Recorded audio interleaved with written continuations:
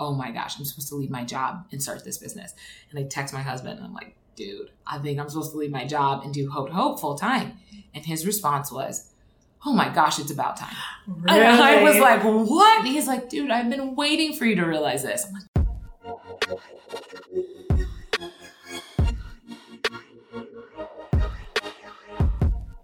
what's up, standouts? It's Yolanda, and this is episode number 6 of How She Did It. I'm interviewing my friend Jess Puccinelli, who is the owner of Hope, a socially conscious gifting studio based here in Los Angeles. Her company creates gift boxes using products that give back to a good cause or positively impact the world. Jess's energy and enthusiasm in this episode are infectious. 4 things you will take away from this episode is what Jess did to get up to speed quickly when she started her product-based business, an industry she had no experience in before. Number 2, a book we both think every woman should read. Number 3, how her mother's guidance during her first job as a babysitter influenced how she approached future jobs. And then number 4, how her athletic background helped her land her first 2 jobs after college. We talk about this and a lot more. You are going to love this episode. And now, let's start the show.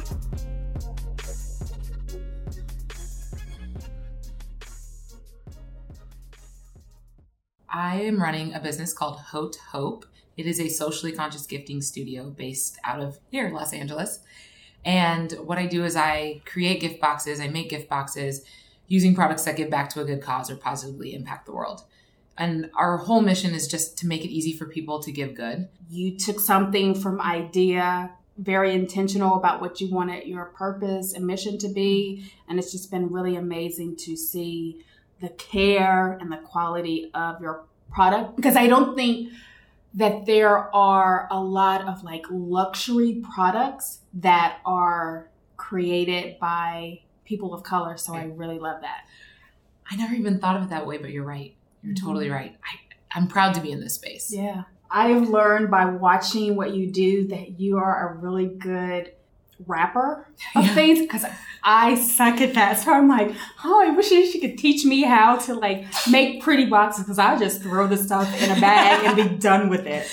I'm really fascinated by the idea of things being well designed. And I have a total confession. When I first started, I was the person who threw things in a bag. And it's actually my husband who is so particular about gift wrapping things. And he was honestly the person gift wrapping in the beginning. And so he would always say, make sure they know that I actually wrap the gift. And because that's not a total strength of mine, we've moved to wooden boxes, and they're beautiful. They have these like slide top boxes, and they're gorgeous. But I mean, aside from being aesthetically pleasing, a lot of it was just, I'm not an amazing gift wrapper, and I can't keep asking him to wrap hundreds and hundreds of gifts every day. So, yeah.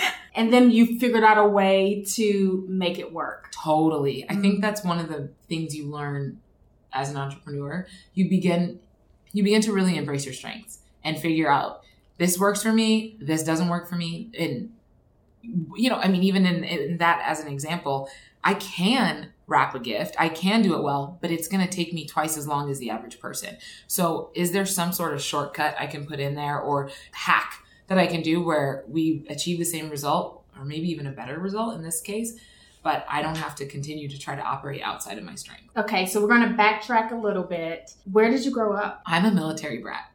So this is one of the hardest questions in the world for me.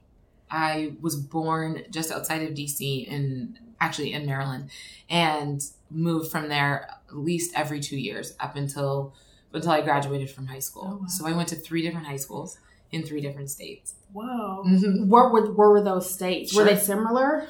No, not at all. And actually, I always enjoy talking about this because I think it's a huge part of why I am the way I am. So it was very formative for me. So a lot in Northern Virginia, we almost always bounced back to there, but Kansas, Panama, small town Texas, military. And so that was my freshman year of high school. And then we bounced from there to Northern Virginia, which was very, very, very diverse. And that I went to school with kids from Sudan, Ethiopia, you name it, anywhere around the world, Korean, Japanese, everybody under the sun, plus, Jewish, your typical, Americans, everybody. And I did that for 1 year and then moved to the suburbs of Atlanta, which is just an entirely different breed of minority in general. It's actually, it was so interesting to be in a place where I just saw, in particular, Black people thriving. I mean, running the city and really thriving in a way that I don't think you see in a lot of other places in the U.S. Yeah. It's special. I mean, you lived in Atlanta. So it's just different. And so I did my last 2 years of high school in Atlanta. Were you an only child or did you have siblings? Oh, I have a younger sister. So I'm the oldest of two. Okay. We're about 3.5 years apart. So we never went to high school together. And it was interesting because she did, I want to say, all of her middle school and high school with the same people. And I didn't. I was always a new kid. I've been the new kid more times than I could count.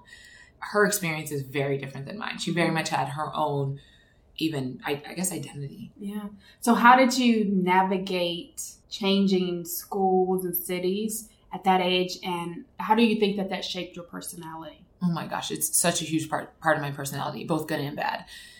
I am certainly adaptable and can adapt very quickly to change, even when it's uncomfortable, and probably a little bit too adaptable. So on the flip side, somebody who can, my sister always says, she's like, you're so diplomatic and you're so apathetic at times, or, I can just kind of see both sides, all sides. When you meet that many different types of people, you begin to understand perspective in a really unique way and appreciate perspectives that are not like yours.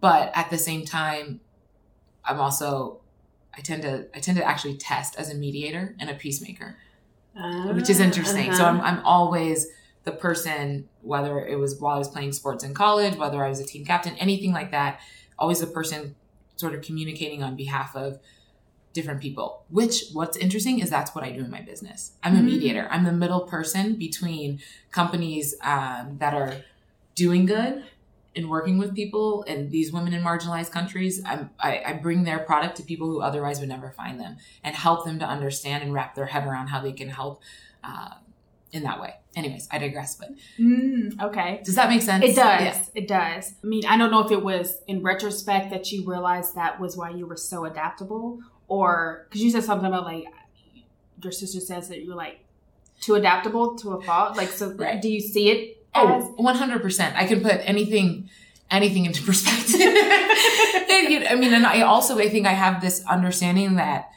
I used to always tell my mom, it'll all work out. So nothing is ever really the end of the world, which sometimes you need to feel like things are the end of the world, right? Yeah. In order to kind of get that like fire lit under you. But I can always, and it's not even rationalizing. It's just, I can always have perspective around something, and it's how I cope. Okay. We were friends for 2 years. That was great. I love knowing you. And then I can completely move on and not really even probably grieve, that loss, because you're just so accustomed to having to be resilient and pick up and keep moving and adapt. So whereas that is a massive strength in many areas, especially as an entrepreneur, it can also be a little bit of a downfall. I had to learn when I moved to LA. Los Angeles is the longest I've lived anywhere. I've lived here for 8 years. I had to learn how to maintain friendships. And people often feel closer to me than I feel to them. Mm-hmm. So learning how to receive that, learning how to cultivate relationships, continue to put the work in when for so long I knew they were finite. The more I dive into it, the more I appreciate the people who called me out. And the people who've given me grace. Mm-hmm. But on the flip side, what's interesting is having moved a lot, I'm very independent. So I don't really subscribe to cliques or even a group mentality. And that's been interesting, especially now when we're in a time politically or socially where you're always asked to almost pick a side. Mm-hmm. And going back to being a peacemaker or a mediator, that is so not me. I don't know. Mm-hmm. It's interesting. And going into a school where going to 3 different high schools and seeing, you have labels, right? Mm-hmm. Put on everybody, the jocks, the artists, the debate team, blah, blah, blah. And having my hand in probably 4 out of 5 of them and refusing to be labeled. It's just, it's so interesting. It all kind of comes full circle to moving a ton. Yeah. Like what was something memorable that you remember from high school? I probably would have to speak to my last 2 years in Atlanta. Mm-hmm. I was very involved then. I played sports nonstop. I was a basketball player, played competitively all throughout high school. And then in the off season ran track. And when I wasn't doing that, you know, my dad had me in golf and all, you name it. And then I was on mock trial. I did the debate team. I remember just being busy. When I think about high school, I think about wanting it to be over. Did you find, I remember this when I was in high school, that we had a girl who came our junior year. I just remember her and some other people that came in high school that hadn't been there all the time. Like that the students, there was like this, like, who are you and why are you taking over? Especially if you were good at something. Right. It's like you're taking the place of someone else that's just been here. Did you find that in your situation? Atlanta was hard. Atlanta was really hard. Playing sports usually is kind of my saving grace, or was my saving grace, because you come in and you have a team and they're like, great, you're good. We want to win. Yeah. Awesome. As long as you don't, you know, step on anybody's toes. And I probably have more of that scenario in college than I did in high school. But you know what I actually ran into the most? It was more socioeconomic. Okay. So that was really interesting. So this is actually an interesting story. When we moved to Atlanta, my dad transferred jobs, and we lived in a hotel while my parents looked for a house. And so for the longest, we just lived in a hotel, like for, I want to say the first 3 months. And right when I got to school, all the Black kids kind of just took me under their wing. I met a few nerdy white kids on the bus who I loved. I really did. But the Black kids really took me under their wings, and they all set one lunch table. I mean, literally, when I think back on it, we were those people. Like we were loud. We put all our money together. We would literally order like chicken wings for lunch. Like, I swear, now that I'm thinking back on it. And that wasn't my norm, but this was the group that took me in. You know, come to the football game with us, come do this with us. Great. I'm in. Fine. Atlanta's interesting because, especially in the suburbs, everybody knows, you know where somebody lives by neighborhood, right? So literally, and sometimes that neighborhood is like your gated community. So you know, like, oh, you don't ask like what side of town do you live on, you ask what neighborhood do you live in. My parents bought a house, and I was so stoked because everybody knew that like we'd been living in a hotel or whatever, you know. And I remember this girl asked me, she said, "Oh, cool, what neighborhood are you in?" And I told her, and she was like, "Huh, well, aren't you just a little rich girl?" And I was like, what? And I had no idea. When I tell you, zero idea. And I was like, what? She did not speak to me ever again. It was one of those things where she was just completely done with me. And from there, I just remember feeling like, okay, I just need to survive, and I'm never going to tell anybody where I live again, ever. I'm never going to invite anybody over, because obviously this is something that's really polarizing. So it's a weird thing. It wasn't what I expected. I'm like, why does that matter? Yeah. But looking back on it, we had a lot of kids who were bussed in from a different side of town. And there were definitely like affluent Black or kids with affluent parents. I mean, none of us were affluent. We're splitting our money. Nothing. We were splitting our money for chicken wings. Okay. But you know, there was definitely a spectrum, but for some reason, I think coming in and just, rubbed her the wrong way. And really, she kind of ended up dividing me from, I think, a lot of people I would have gotten along with really well. Oh, wow. I've been really close with. But it was interesting that said something to her about me. Actually, I know that's always been something that's really frustrated me, is that regardless of somebody's circumstances or anything, and you know, you and I talked about this a little bit before we started, character is everything. So would you let somebody go just because they aren't like you in a certain area? I don't know. Yeah, that's a big question. Did you work while you were in high school, or were you just super involved in, I see this look? Let me tell you, I have been hustling since I turned 12. So my mom is like, you got to work. Nobody's sitting around. Nobody's doing nothing. So when I turned 12, I was eligible to take a Red Cross babysitting certification. I mean, we're talking CPR, the whole nine. My mom's like, you're 12. You got to learn. You're running this like a business, which is so fascinating to think about now because I never thought of myself as entrepreneurial. And now looking back, I'm like, oh my gosh, are you kidding me? You were groomed for this. So I remember taking my Red Cross class, getting certified, passing all the tests, everything, which is honestly, it's awesome. It legitimized me as a babysitter in this small Texas town. And I came home and my mom sat me down. She's like, all right, time to set your rates. So what do you think your time is worth? And I was $2 an hour, $2 per child. So you'd have these military moms who were so just exhausted that they would leave me, a 12-year-old with 4 kids. But let me tell you, that was $8 an hour, okay? $8 an hour, you're gone for 4 hours. I just made $24, which is nothing to them. But still. But for me, I'm like, I can do anything. So I started with that sort of mentality. I would host, I hope my mom gets to hear this, because she was just such a driving force behind it. Okay, great. It's the holidays now. How are you going to thank your clients? And so, yes, I'm telling you, how are you going to thank your clients? So this is what we would do.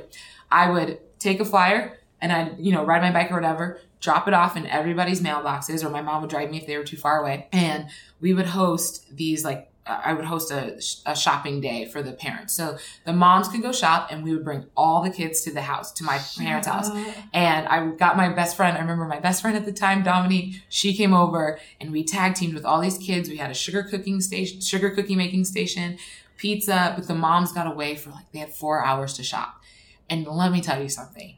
People would I got return client after return client. Mm-hmm. So then moving to Atlanta, we are in this massive neighborhood, tons of families, and there's a directory. And so my mom is like, look, you guys got to get in this babysitting directory. Our last name was Ayers. So my sister and I. the top. Numero uno. Sorry. I was number 1. Wait. Yeah, I was number 1, and then my sister was number 2. And so people, they're not going through all the names. Mm-hmm. They start calling us. Well, we did it well. I did, at least. I took babysitting very seriously, up my rates, because I knew, you know what I mean? Mm-hmm. Look, supply and demand, cost of living is different here, the whole 9. These people are willing to pay. Remember, I'm like, okay, let's go. So up my rates. I'm older now. I can drive your kids, but I can do all these things, and just started making money. People would leave me, I'd do weekend stints with their kids. And because I was always playing basketball, mm-hmm. always, it was the perfect job. Yeah. Because you didn't have to worry about having your boss set your schedule. You could do it whenever you wanted to. Exactly. No hours, nothing. And word of mouth just started to spread. And so before you knew it, it was a thing. If you were going to get a babysitter, you need to call the Ayers girls. And if you can't get Jess, get Lynn's, because they're the ones you want. And my mom's like, these people's houses better be clean when they get home. Kids need to be in bed. We would play with the kids. We wouldn't just veg out. And so there was just this reputation. And we were just, I'm telling you, make money. I remember one family, whenever they'd have their holiday parties, I would take the kids. She'd be like, just take them down to the club. What? Yes, of course. I'll take them to the club. Riding around on golf carts with people's kids. So we just made it work for us. It was really, really cool. And for me in particular, really cool up until, I got my first hourly job. The winter during my freshman year, I worked as a hostess at a Logan's Roadhouse. And I just remember walking in, and that guy, the guy interviewed me. I had no experience. And he's like, all I know is I need that smile at my front door. Mm-hmm. I was like, cheese, cheese, I'm in. Yeah. You graduated high school. Mm-hmm. What were your career thoughts at that point? What did you think you wanted to do? Oh, I was going to be the first Black lead news anchor on the Today Show. I was going to uproot Katie Couric. Bye. I was going for it. I chose my school for journalism. I did everything. Everything was about journalism. I wanted to be a news anchor. What got you interested in journalism? In the 6th grade, I went to the Newseum, which is this museum all about the news in DC. Huh. And I loved it. And from then on, I'm telling you, I watched either the Today Show every morning, or once I got older and I was getting up earlier, I watched Robin Meade on Headline News every morning. And can I tell you something crazy? Have you met her? Well, no, but we were featured by CNN this year. I remember seeing that. Right? And Robin Meade teed it up. And I could cry thinking about it right now, because little Jessica was seriously, every morning I watched how she did it, what she did, how she reported, all of it. And I was convinced that was what I was going to do. Did you do anything when you were in high school to test that? I didn't, which is so strange. I was always a little bit timid. And I think part of that is coming into a new school every time. So going to 3 different high schools, it's difficult to build a rapport in that area with the AV kids, Yeah. Okay. So you said that you chose your college for that. Right. And you went to University of Tennessee. I went to University of Tennessee. And this is the real Tennessee. UT Volunteers. Okay. Go Vols. So it was interesting. my other choice was Spelman. Really? It was, but they only have an English program. Yeah. And so as a result, I knew, and also it was a little bit too close to home, but I chose Tennessee. They had an incredible journalism program, and I was wiping my hands of sports, and I was going to focus completely on journalism and just get to where I needed to go. Was there someone that you respected had gone to University of Tennessee, or did you just do a lot of research and figure out where the best schools? Yeah, I'm a researcher, so what schools were far enough away from my parents where they wouldn't just pop in, but close enough where I could get home. That's why I chose Spelman. Right? Because I could get there easily, but it was a 5-hour drive. Right, exactly. So it's like mom and dad aren't just going to pop in. And then I knew, after realizing Spelman didn't have the journalism program that I needed, I knew that I wanted to go to a bigger state school that just kind of represented a little bit more of, what the world looked like. And so I thought for a minute, I visited Alabama, really hated it. When the tour guide said, we just got a Walmart, I was like, this is not going to work. And got up to Tennessee. They just went out of their way for me. I toured I signed or whatever. I decided to go, committed to Tennessee late. And so I toured the journalism department on a random Tuesday or something, and everybody made it work. And I just loved it. So did you major in journalism, or what did you major in? I did. I majored in journalism and electronic media. Anything in AV kid for sure. But anything in radio, TV, print, anything in that realm, that's what I studied. And then a minor in poli-sci. Why political science? Well, because after my first class, my communications 101, I realized that every news station is owned by about 5 people, or 5 different people, and that they all had their own agendas. And I did not know that. And that really devastated me. And I thought, well, if I'm going to lie for a living, I'm going to make some money doing it. So I think I really want to pursue law. And I just happened to have an interest in political science. And so before I knew it, I had amassed enough credits to, have a minor. Okay. So what was your favorite class? That's a good question. It's probably a tie between African-American history was fantastic. We had this really militant teacher, but he was white. So that was the best part is he was angrier than everybody. But that, and then some photography classes I took were really, really cool. Really good. Did those classes influence anything about where you saw yourself going next after college? No, I after college, because, so I graduated when the market crashed. So after college was almost just taking any skills that I'd amassed and trying to throw them at some sort of opportunity. And what it ended up looking like was marketing and PR. And that's how I ended up going down that route, because I knew I wasn't going to do journalism. Took one look at the LSAT and thought about law school and was like, guess what? I actually really don't like school. So I don't want to continue down that road. So what was it that happened in those years that you were in college that helped you to determine that you didn't want to do journalism and law wasn't for you? So in college, I tested everything. So I interned at Fox 5 in Atlanta, news station. Okay. Part-time at Coca-Cola in a call center as well. Okay. Yep. I interned with our radio station. I interned with our magazine. I tested it all to ensure that wasn't what I wanted to do, or that maybe there wasn't even an avenue of this that I wanted to pursue.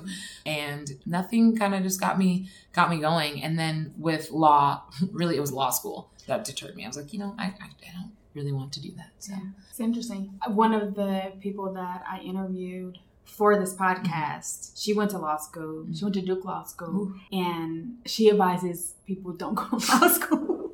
I have a friend who said, are we still doing law school? She goes, is this a thing? Are we still doing this? But then I look at my sister. My sister's in law school right now, and she was the last one we expected to go to law school.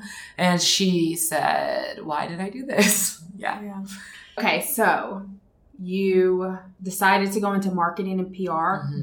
How did you get to that conclusion if that's what you wanted to pursue next? I was really looking at the skills that I developed in college. And so you come out with a journalism major, you can write, I looked at some sales positions, but you know how to talk to people, you know how to write, you can kind of come up with ideas. I took a great advertising class that I just had a knack for in school. So I found that through those classes, I was really, really good at just coming up with creative marketing strategies or ads or anything like that. And so I just took this portfolio that I'd built and tried to figure out how I could leverage it in a market where the first thing being cut was PR and marketing. Yeah. And then I did. Okay. So your first role out of college was at the Atlanta Peach magazine? It was. Well, secret. My first role, because when I got home from college, my mom... Oh, yeah. Why did you decide to come back to Atlanta and not stay in Knoxville? I just didn't have a job. I had interviewed for a sales position in Nashville to work with a TV station in sales and ended up not getting that. And so the next thing was, you got to go home. So I came home, and the day after I got home, my mom woke me up. She hit the intercom and was like, hey, time to get up. Let's plan your life. And I was like, what?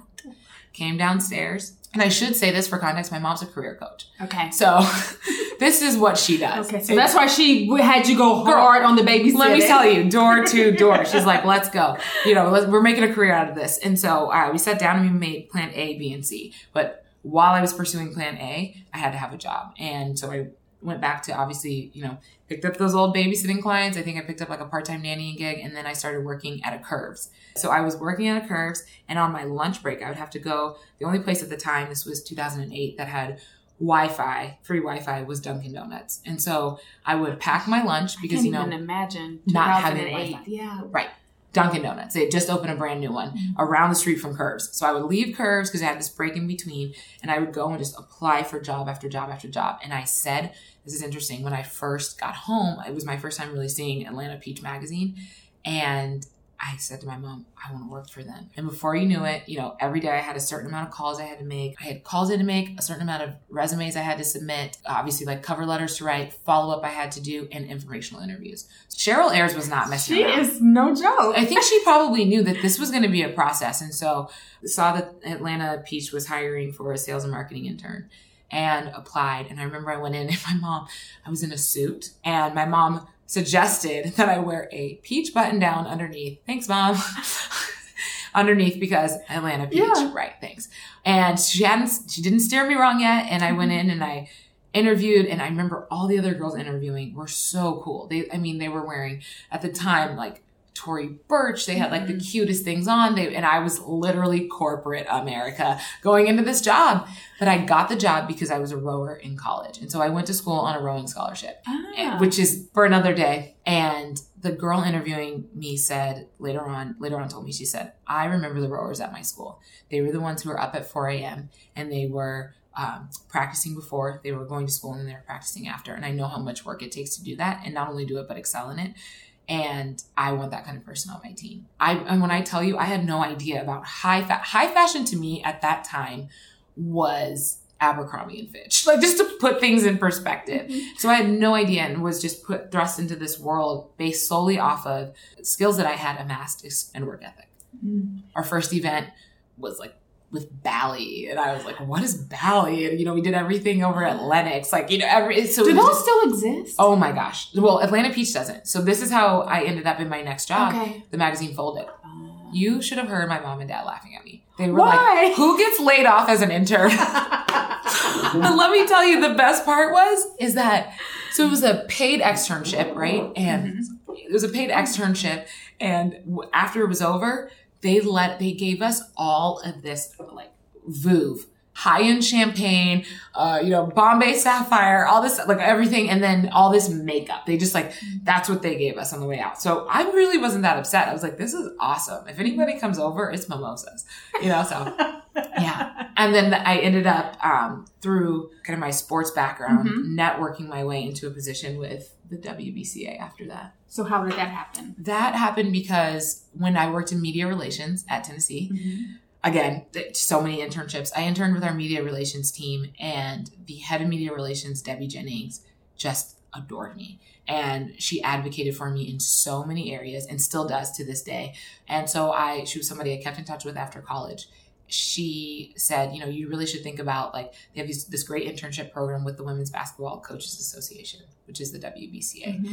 And I looked into it. She wrote me a letter of recommendation. I interviewed, my mom's a career coach. I interview well, all of these things, and ended up as their sales and marketing intern. And we put on the women's basketball Final Four for all of college, the high school All-American game, everything, you name it. And then a huge conference for women's basketball. Mm-hmm. Okay, so you said that Debbie was a really good advocate for you. Right. What did that look like? Debbie figured things like this out. This is kind of interesting.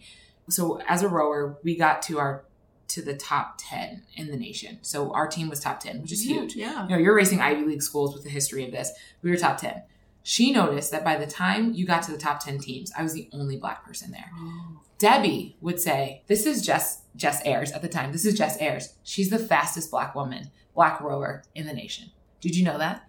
That's not technically a real stat, but it was. Mm-hmm. And so she was constantly building me up. She's like, you are really good at this, or we want to put you in front of people. She would tell, you know, we'd be at, I don't know, some game or something like that. And it'd make a point to introduce people to me. And then on top of it, tell them, you know, she's one of our Star Media Relations interns. She's going places, just all of this affirmation constantly. And then, I'm telling you, to this day, if I do anything on Facebook, Debbie Jennings is like, posting. That's my girl. Like, yeah, I mean, and she's unbelievable. But I think those types of people who are just for you make all the difference in the world, because I don't necessarily think I would have that kind of confidence. I know I wouldn't have that confidence myself. So it was awesome to have someone advocating for me in that way. So she sounds awesome. Your mom sounds awesome. Why do you think that you were so open to just taking all of her advice about what you should be doing? So my parents,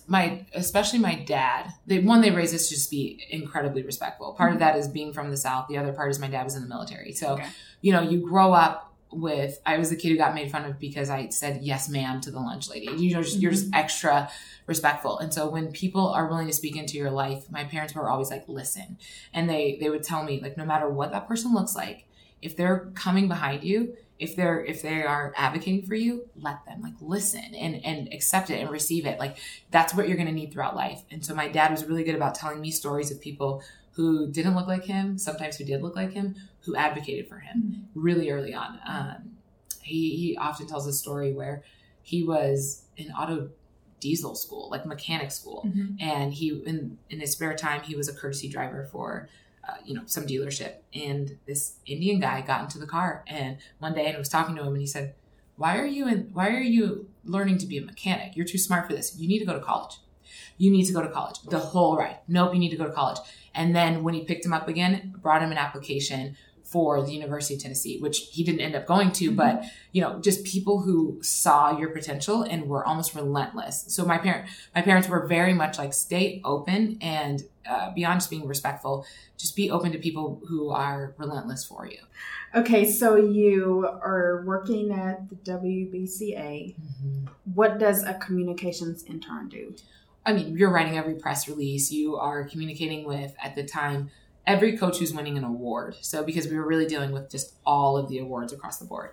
We did all the polling for USA Today. So when, you know, teams get ranked, I did all of that for Division 3 and Division 2. So what skills did you have to develop in order to be good at that job? I had to learn how to write press releases. And so my copywriting skills went up exponentially. I've always been a good communicator, but learning how to respectfully communicate and professionally communicate with coaches, a lot of like just data stuff and detail stuff that is not my forte when it came to the polling. And then time management, because we were on a really strict schedule. Yeah. And so there were deadlines for everything. Was there a person or a situation that helped or hindered you at that job? I had one of the greatest bosses ever, and her name is Summer McKesson, and she is somebody who, and these are the people who I've always worked really well with. I don't do well with micromanaging, and I think she saw that really quickly. So she would give me these kind of really broad parameters to work within, and then just allow me to work there. She was fantastic. She trusted me to do my job. She critiqued kindly and gave me room to sort of just make the job my own. Was this like a set intern? Yes. Okay. There's no opportunity after. So their internship program is prestigious. And so you come in and you don't stay because the people above you are there. They're just constantly bringing in new interns. Okay. And most people are looking to continue in sports.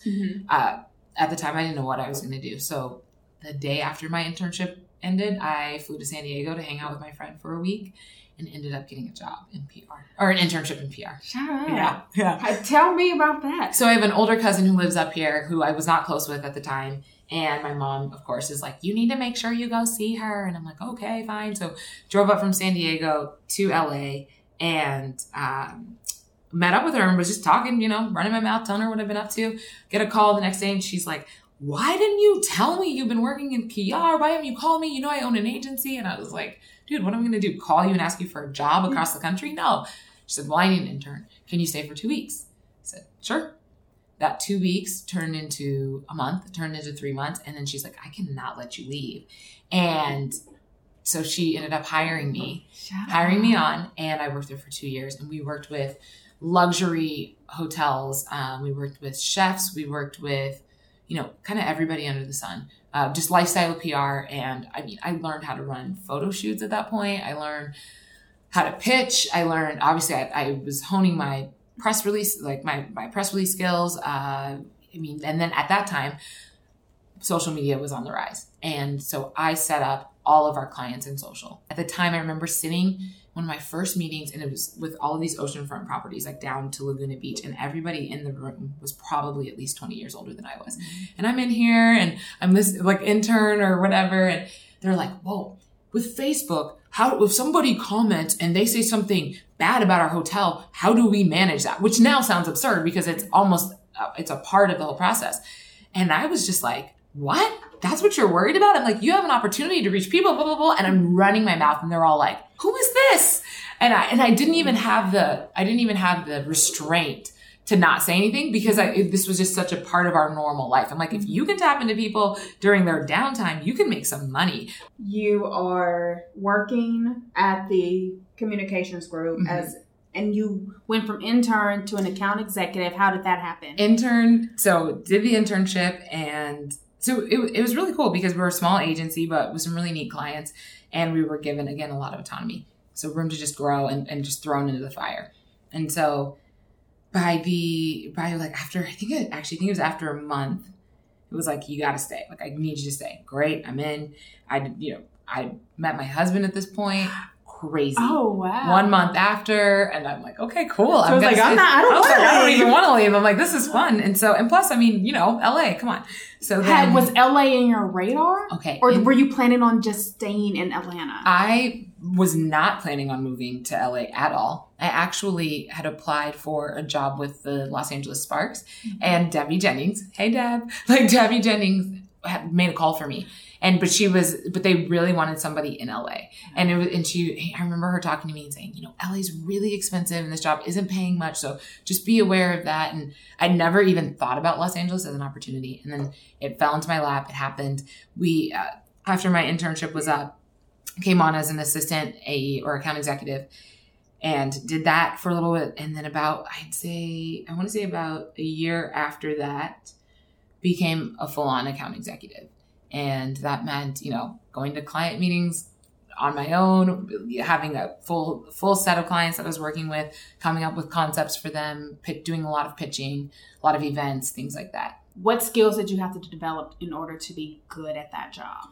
I liked the account executive position because it allowed me to almost develop some leadership skills. I know that sounds weird, but you really have to learn how to manage your clients and client management. And sometimes what they think will make them happy isn't what will make them happy. You also learn what battles to choose.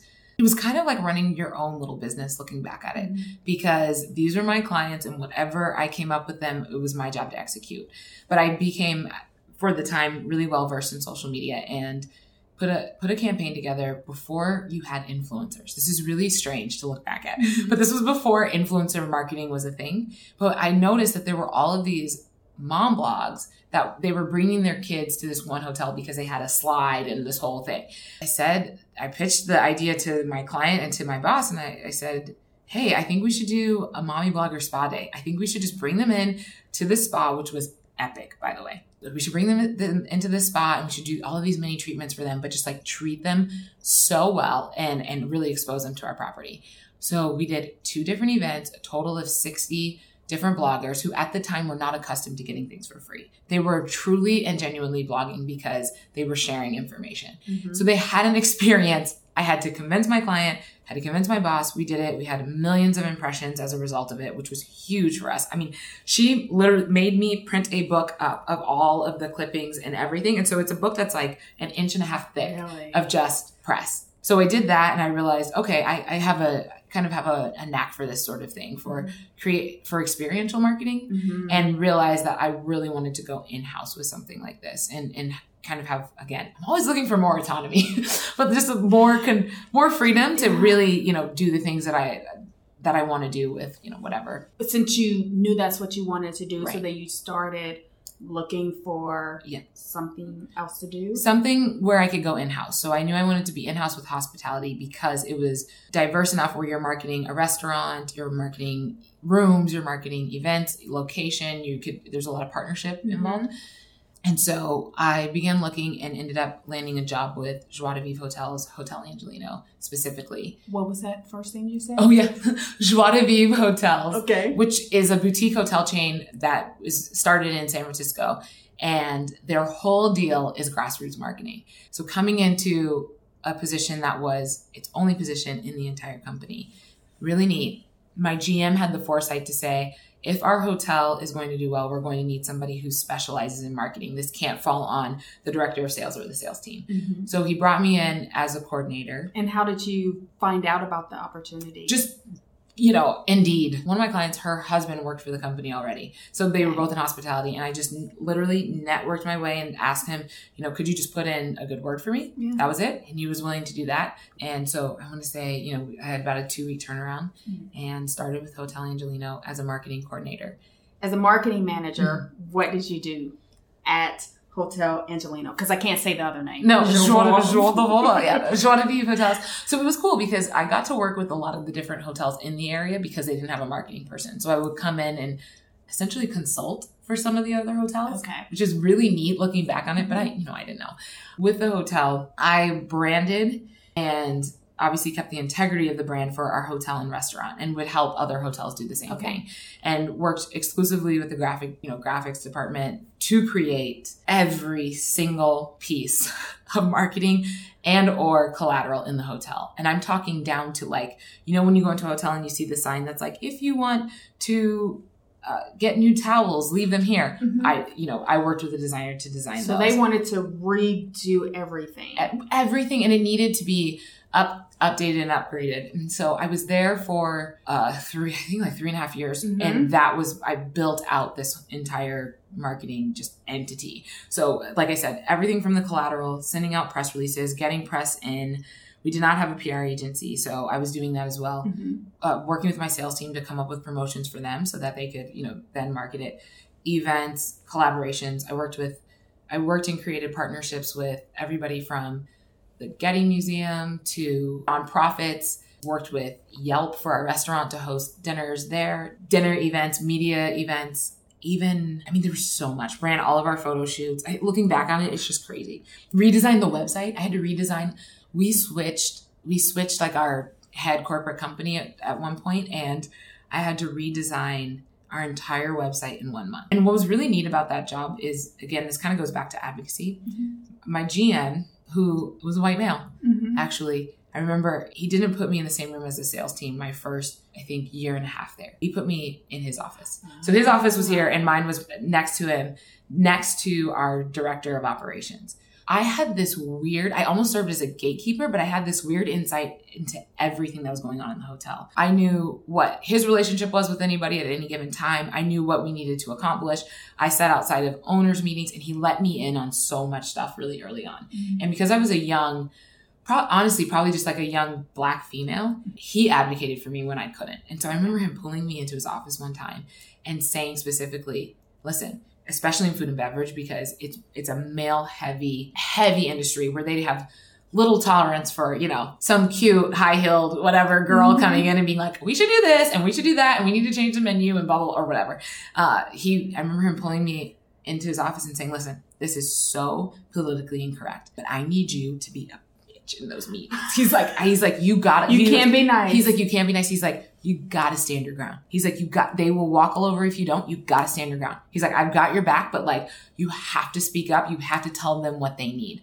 And so he gave me permission and even protection to be able to be like, guys, listen, if we're running this, I need X, Y, and Z. I need a liquor sponsor just to be able to like really run my own race. Mm-hmm. And then my director of sales changed to a guy named Dean Yamashita, who to this day is one of the greatest people I've ever met. Japanese, had a very different way of doing business, right? Mm-hmm. So we'd sit down for meetings with people and he would tell me, we don't talk business for the first like hour of the meeting.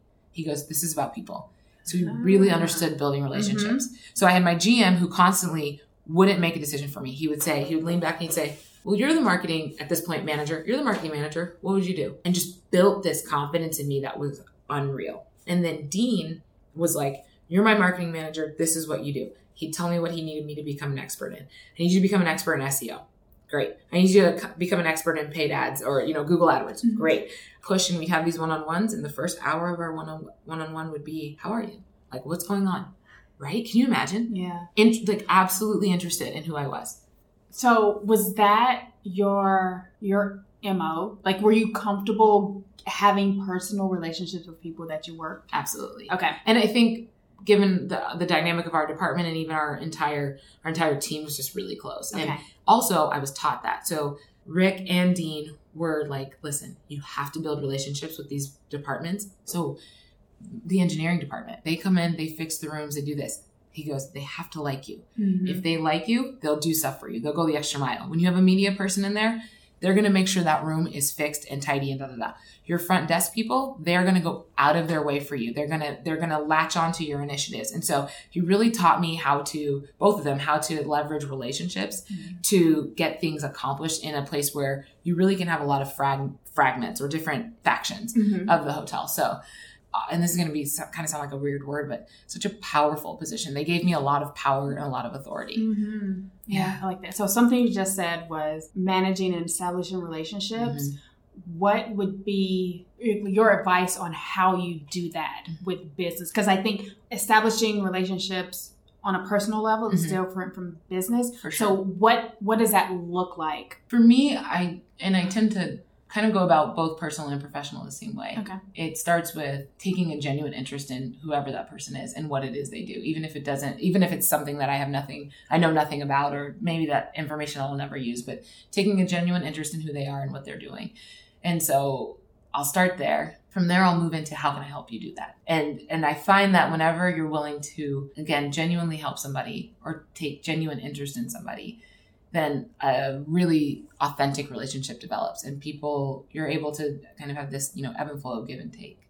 Can you think of an example of where you did that with someone? I can even think about, this is a kind of a small example, but one of the engineers, Ronald, I just asked him where he was from. He's from Peru. And we started talking about that and what do you like to do? He's like, well, I really like working with wood. Okay, that's cool. And so it just started to get to know Ronald. And then anytime I needed something, Ronald was, first in line, anything. And it was like, Ronald, I have a guest coming in and this is happening and they're VIP. Can you just make sure this is fixed? For you, of course I can. I don't know. I think he felt seen and honored. And I think when people feel seen and honored for just whoever they are with no agenda, right? Everything going back to I didn't need anything from Ronald at the time. I just took interest in him. And then he looked out for me from then on.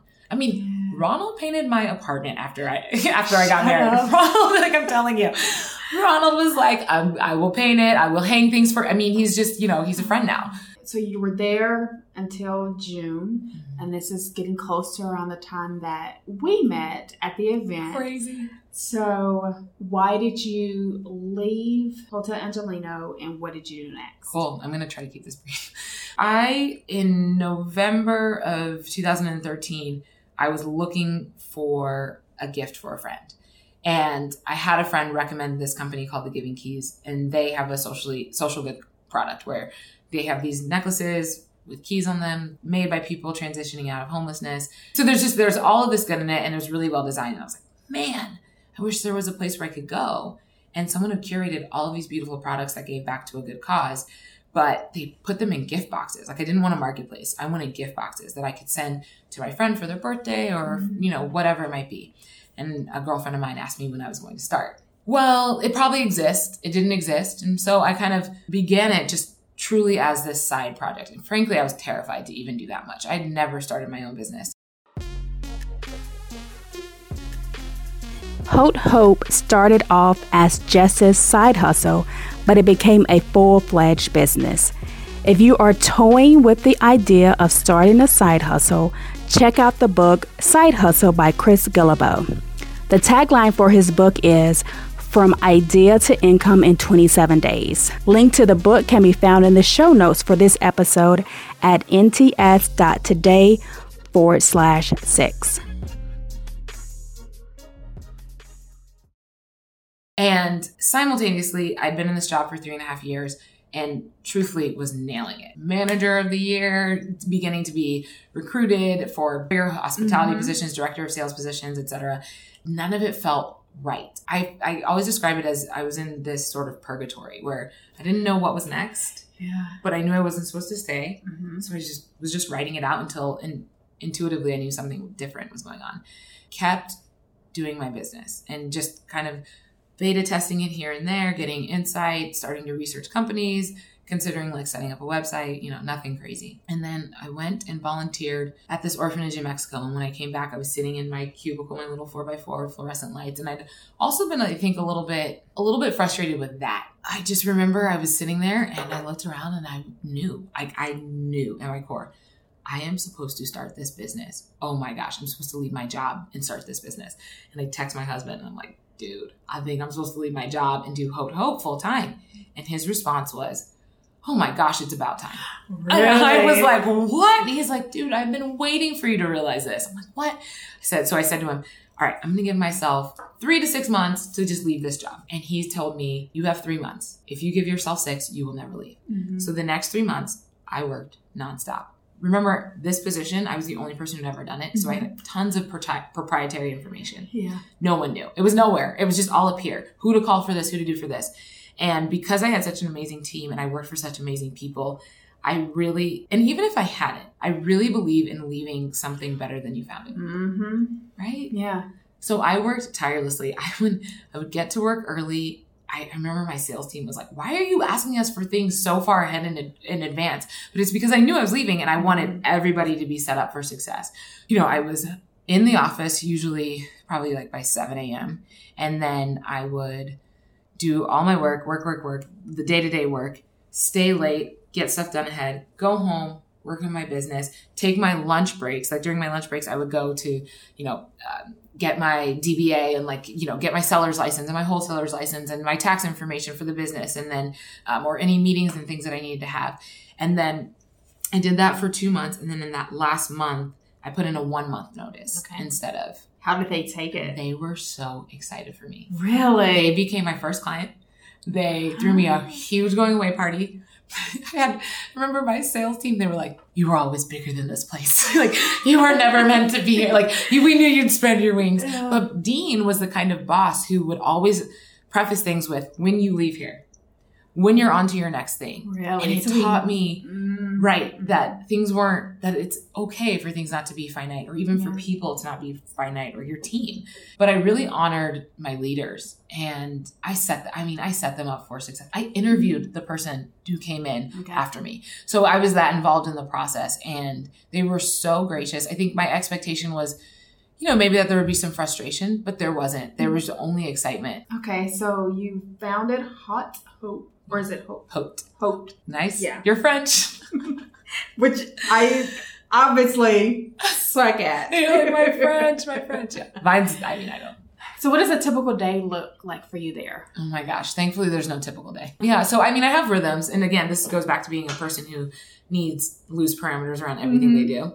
But so typically I'm up pretty early. I'm working out. I come home.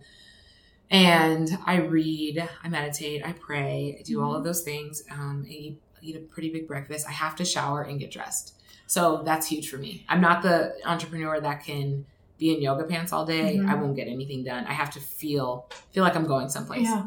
And then the way I have my day structured is I still do some freelance marketing work. So I'll try to get all of that done within a couple of hours at the beginning of the day. And then I move into any sort of creative thing for my business first. So whether that's assembling a gift box or working on a design piece or writing something for a blog or anything like that, redesigning the website, anything like that, photo shoots, I do at the beginning of the day. Okay.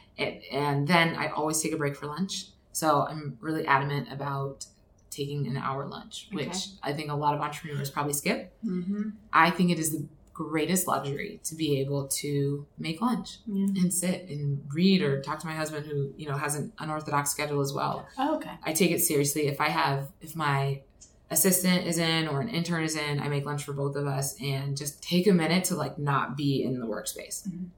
After that, that's when I take meetings, calls, media things, anything like that, anything that requires me to be sort of out of the office or out of my home. And I'll do all of that because now the bulk of my work is done, and then follow up towards the end of the day in the evening, and then make dinner or go to an event or something like that. Mm-hmm. But I try to, it's always sort of in that vein, that box, no pun intended. What did you have to learn how to do? I know we talked initially about you had to learn how to pack boxes. Literally wrapping boxes. What else as an entrepreneur, as someone that, you have to curate the products that go into your boxes. What have you had to learn how to do in order to successfully manage? I'm trying to minimize this answer because it's so massive. No, it's good. Like, you need to tell the truth about what it means to be an entrepreneur and having a product-based business. No, you're right. I had to learn, oh my gosh, QuickBooks, right? Just how do I budget for this? How do I price things? I had no idea how to price product, right? I didn't know how to order something wholesale. I didn't know what a minimum was. What do you mean there's a minimum? How to even estimate how many products should I have on my website? How much product should I order? How quickly will things sell? How to sell properly. Yeah. I can market, but I'm not a salesperson by nature. If you notice, I skipped all of those jobs, right?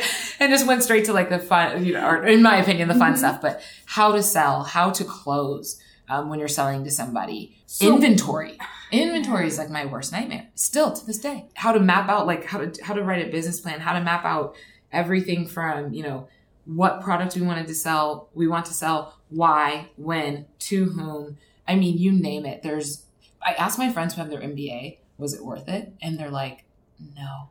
Just do it. Just do it. They're like, nothing I learned in that program could have prepared me for actually doing it. So how did you attack figuring all that out? Did you have like mentors, or was it just like researching and then just trial and error? Well, SparkFest was hugely helpful. So, I looked for things like that, which shout out to Megan. Yeah. we love Megan. But SparkFest was really helpful. It helped me with my elevator pitch to really kind of define our mission statement and who we were and those sort of just, pillars of our business. Mm-hmm. But I had a friend who passed my stuff along to her boyfriend. Their company needed 150 gift boxes. Oh my gosh. I would have been freaking out. Excuse me. I went to the meeting and I'm like getting ready to sell them on it. And they're like, you don't have to sell us on it. We're already sold on you. Can you just curate this for us? Cool. And they give me the budget and they're like, is $100 per gift box. Is that enough? And I'm like, yeah, totally. What? Like, what? I was thinking I was going to have to sell gift boxes at like $25 each, which is, this is part of how we ended up being a luxury brand is, that was the opening. That was kind of our opening number. And so I'm like, yeah, I can do it. I get in the car, do the math because I'm not a mathematician. And even though those numbers were very easy, I do the math and I'm like, that's a lot of money to start off with. And I didn't even know, I had no funding. I was like tapping into my savings. I was just like gonna maybe sell a box at a time. I had no idea. And so that was my first client. And so they were essentially my first trial run.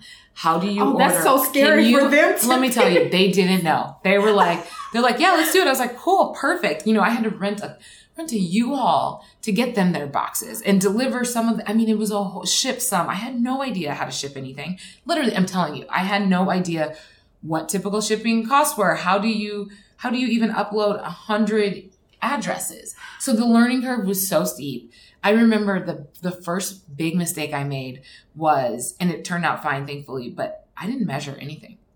Girl, I am not details, right? Like I did not measure a thing. So I got the boxes, a size that I thought would be really good, ordered these bottles, ordered these things, and then it hit me. I was like, this might not be deep, this might not fit, and everything was ordered. And I'm just praying. I'm like, please. And fortunately, everything fit, but I'm telling you, it was those types of things that you didn't even, you know to know, but you don't know to know. So there's so much of that. But I mean, I took every class I could. General Assembly was my best friend. GA was my best friend. Any talk anybody was doing, I went to it. I mean, I think of Jacqueline. I mean, Jacqueline was huge. I mean, she was such a mentor, just down for anything. Like, you have questions, you have this, come on, cool, great. So we did stuff like that, and you're thrown into the fire. So you just figure it out. Yeah. But I trusted myself enough to know I could figure it out. I didn't know where to order wooden boxes from. The best thing I ever did was I stopped focusing on what I didn't know. And I just started to do. Yeah, you can do, it's so easy for me to like read. Oh my gosh. And I love the process of learning. Yes. Not even like the end goal. It's just like, I like learning. So like going from like, I don't understand what this means at all. And then like, oh, it's starting to make sense. Right. And now I understand it. Especially now when things are really uncomfortable and I don't know how to do something, or even planning for bigger shoots or things that make me really uncomfortable, I've started to just lean into that discomfort and be like, you know what? This doesn't feel great and I don't know how this is going to turn out, but I'm going to go for it anyway. And usually it turns out. Yeah. And you're not going to die more than likely. So no, these are gift boxes. It's cool, you know? Unless 100 wooden gift boxes trample me. Right. So I guess you could die. Right.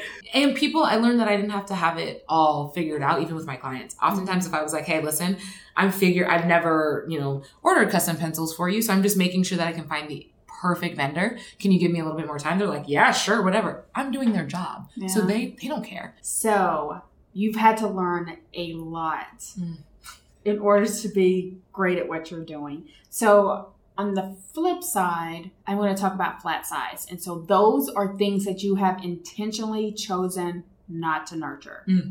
So what would be some things that you think would help you in your job, but you had just chosen not to focus on yet? Oh, this is so juicy. And here's the reason why. Because I'm the type of person that wants to fix all of my flaws. I'm going to read every self-help book. I want to do it all. I want to fix it all. And this year I took Strength Finders for the first time. Oh, what are you? Oh, I'm a learner. Gosh. Are you? Of course you are. Of course you are. I mean, when I read my thing, I was like, oh my gosh, yourself. Like, I'm a learner. I'm a developer. I am oh gosh, what is this? It's like everything, and like it makes sense me doing this podcast because I like to see people succeed.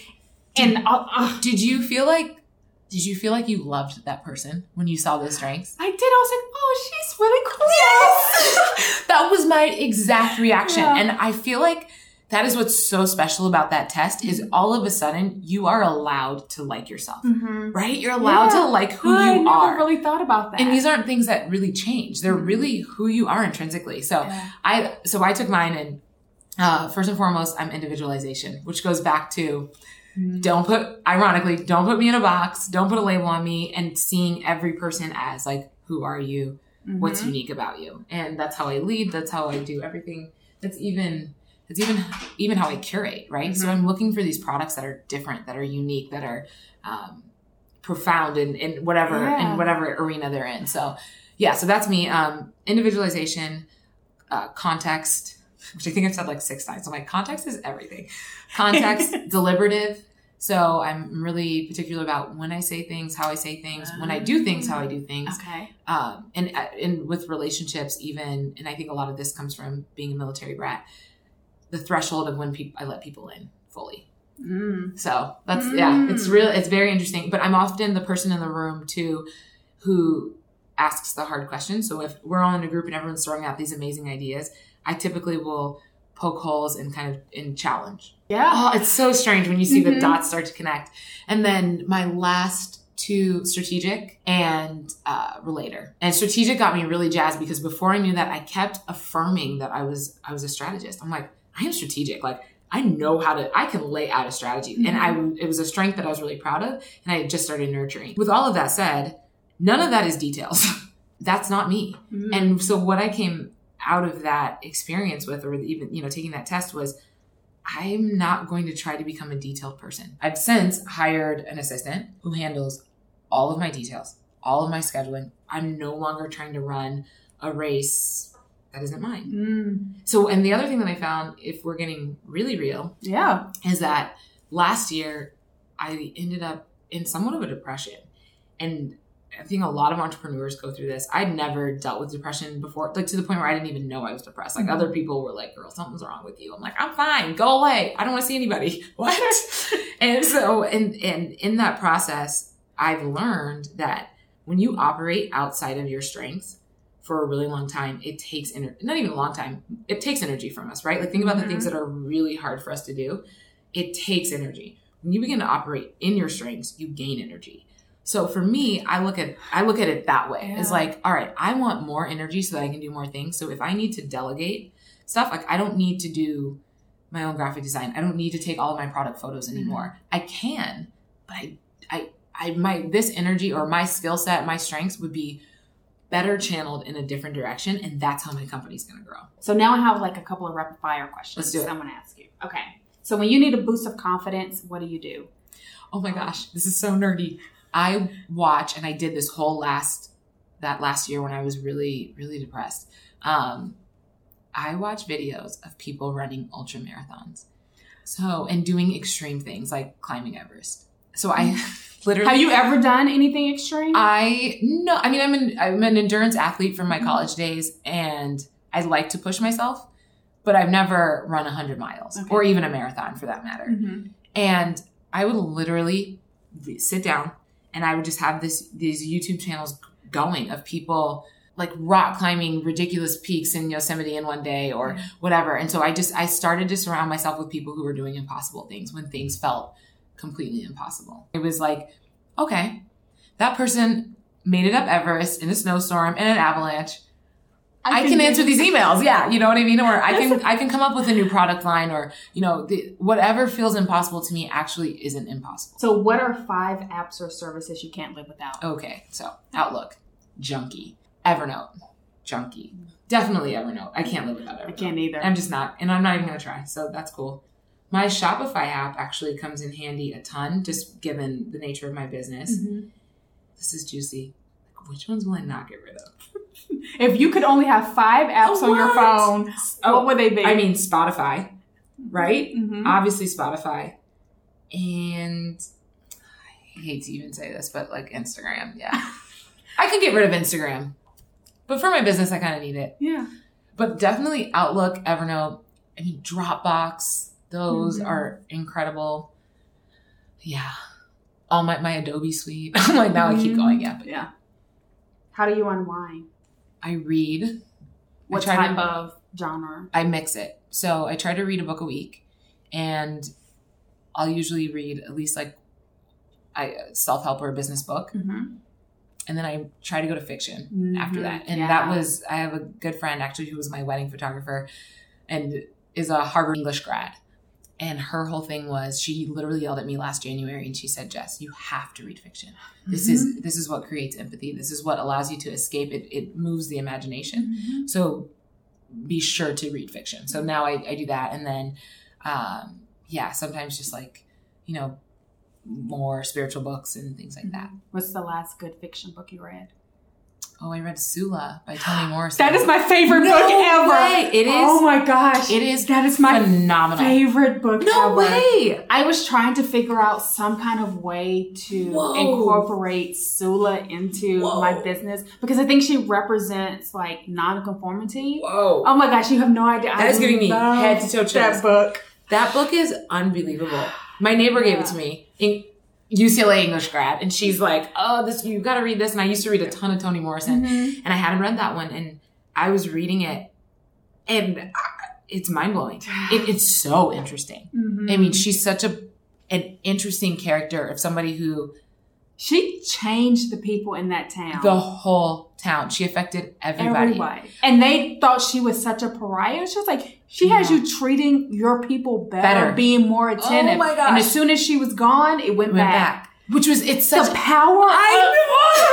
I think every woman should read that book. Yes. Everyone should read that book because you're right. It's like all of a sudden women were taking, great care of their men or whatever it was, or that one, what was it? The one woman with her child, she had been neglecting her child and all of a sudden she cleaned up her entire life because she thought something had happened. Even in people's marriages. Yeah. So Sula, that is so cool. Yeah. That's so cool. Whoa. So do you have a keystone habit or something that you need to do every day or a few times a week in order to produce your best work? Oh, great question. When I'm in my best rhythms, I'm spending time outside. So I'm hiking. I'm in solitude somewhere. I just need time with my thoughts. So I think what it comes down to is taking time for myself. I'm outgoing, but I'm an introvert. And so I can run out of steam. When I'm really on it, it's staying physical, but taking time in that physicality for myself. Okay, so pick an odd number between 5 and 135. 121. Okay, 121. All right, so there's this book called Listography, and it's designed to help you create an autobiography based on creating lists. Whoa. So number 121 is the memorable parties you've attended. Memorable parties I've attended. Okay, this is so weird. I went to one of the best bar mitzvahs ever. I've never been to one. Oh my gosh. Well, I mean, I've been to plenty, but these guys, they're just pooch. My husband and I turned to each other and we were like, we need to have a bar mitzvah. Dude, I'm telling you. So the way they did it, you will love this. They did it in like a studio here in Hollywood. So they rented out a whole like Hollywood studio, which is, extra, right, to be for one. But they didn't do it in a temple. So they literally had this like BOGO of the Star of David in the background.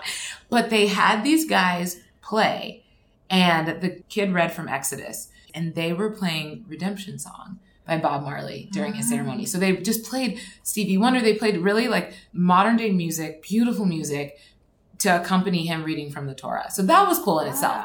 But then they went all out. Girl, food trucks, like 4 food trucks, huge buffet. They were playing like Nacho Libre. They had this dance party. They had this amazing DJ, and the DJ brought dancers to help you dance during the party. Have you ever seen that? I have not. Oh, but it's great. That's amazing. A great idea. This is amazing. I'm like, what? So they're like, everybody's in sync. Everybody's dancing. Nacho Libre's up on the screen. You can eat from all the food trucks you want, or like the more formal buffet. There were like sumo wrestler suits you could get it. I mean, it was insane. There were magicians while we waited that were just doing magic tricks. Someone pulled like a card out of the bottom of my shoe. I almost lost it. I was like, what is happening? We partied all night. It was so much fun. Photo booths, everything. But it was cool because it was a bar mitzvah. It wasn't like Hollywood party, anything like that. It was just, so that was pretty awesome. Let's talk about squad care instead of self-care. Oh, okay. Who do you turn to when you need help? I'm in a women's group that is incredible. It's probably one of the best investments I've ever made. And it's a mixture of like women's listening circles and learning how to ask as a woman for help. And so that entire group is who I turn to. And that's about 10 to 11 other women. And then from there, probably about 7 of them who I'm extremely close with, who I could ask them for anything. So whether it's business help or personal help, anything like that, that's who I go to. Who are some possibility models in your life? So these are women of color that show you that it's possible to live your dream. My sister and I just had to talk about this because our parents didn't limit us. I never came across this as a Black woman, I can't do anything. But I met so many, and it kills me. Yeah. It actually really kills me because I'm like, no, you don't have to, you can. Like, I don't know, I don't even know how else to say it. It's something that gets me really riled up. But I would say the first person to come to mind is Tracee Ellis Ross. Oh gosh, man. I love her so much. Man, I do. I really do. I'm really impressed by who she is. She's smart. She's funny. You can tell she works hard. She's interesting. You know what I mean? She's very interesting. Yes. I think she's got her foot in many different worlds and navigates that well. And I really love that about her. Yeah. You know what my dad did? This is what my dad told me. He said, listen, as a woman, and specifically as a Black woman, as a Black person, you are starting behind. Everybody else has a head start in this race. You are behind. You need to know that. And now you need to work twice as hard to get ahead. Yeah. It's not impossible for you to get ahead. Just know it's going to take twice as much work. Yeah. The same doors aren't always going to be open, and you're going to have to navigate all of this differently than frankly, like a white person would have to navigate it. Yeah. And that's okay. And like, not that that's okay, but he's like, just know that. And so I think from there, that's where it stems from. Okay, literally anything I want to do is possible. You know who I'm really impressed by too? And it's interesting that these are both actresses, but Lupita, she is so unbelievably poised. Yeah. And I love that. But then she's funny too. I mean, she's just, I could just, and did this have to be a woman? Or it could be any person of color? I can't remember if it was a woman. Preferably okay. a woman. But if you have someone else that we can break the structure of it. It's okay. Well, and oddly enough, it's entertainment again. But Ryan Coogler, the director. Mm-hmm. And you know what it is? It's because he doesn't play by the rules. So when you hear him talk, he's so Bay. Like, he is Bay Area. He's like, what's up? He's like, so I was like, I'm talking to Stallone's talking to me. And I'm like, what? But he is creating unbelievable art. And so for me with him, I'm like, dude, there are literally no limitations. Mm-hmm. There's nothing. Like, he's got these ideas and he's pulling people in. And also he's creating massive opportunities for people of color, mm-hmm. and not in roles that have to be people of color. Mm-hmm. He's like, I mean, you look at Creed, Fruitvale Station, all of it. I'm like, he's just, yeah. Can you say, I need to get a costume when I go see Black Panther in February? Okay. I need a costume. I cannot wait for that. I cannot wait for that. You know who's even more hyped for that? My husband. He's like, this is going to be the greatest movie ever. Wakanda. Oh my gosh. I know. Oh gosh, I can't wait for it to come out. Yeah. Yeah, that. Tamron Hall. Dude. I was so glad that she quit that job. Oh. That she was just like, I'm going to take this demotion. No. Tamron. Bye. Tamron. Yes. Tamron Hall. Yeah, she's one for me. So if people want to find you online, where should they go? Oh, yeah, that's right. Okay, so for my business, it's Haute, Haute, Hope, Hope, Gives. So that's Instagram or Twitter, Facebook, etc. And then my website is www.hote-hope.com. Do they have to do this? They have to do this.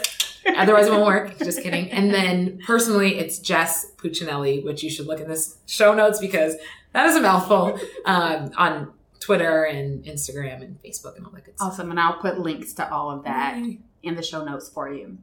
So we have one final question. So the name of this podcast is How She Did It. If you could go back in time and give your younger self some career advice, what would you tell yourself? Start the side businesses you wanted to start. So all of those ideas you had, go for them. Whether it was wanting to start this digital magazine called Dexterity with my old roommate, which we still talk about. And we're like, Dexterity would be the best magazine ever. Do it. The small, not catering, but events company you wanted to start, do it. Just get those, take the steps and get comfortable. Get comfortable being uncomfortable and really get comfortable in entrepreneurship because you're going to need it.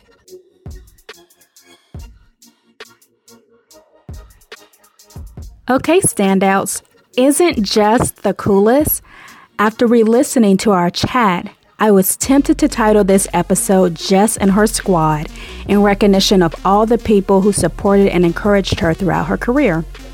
Here are a few things I learned or that stood out to me during our conversation. I learned Jess went to UT Knoxville on a rowing scholarship. I didn't discover this until later in our conversation, and I wished I would have covered this more.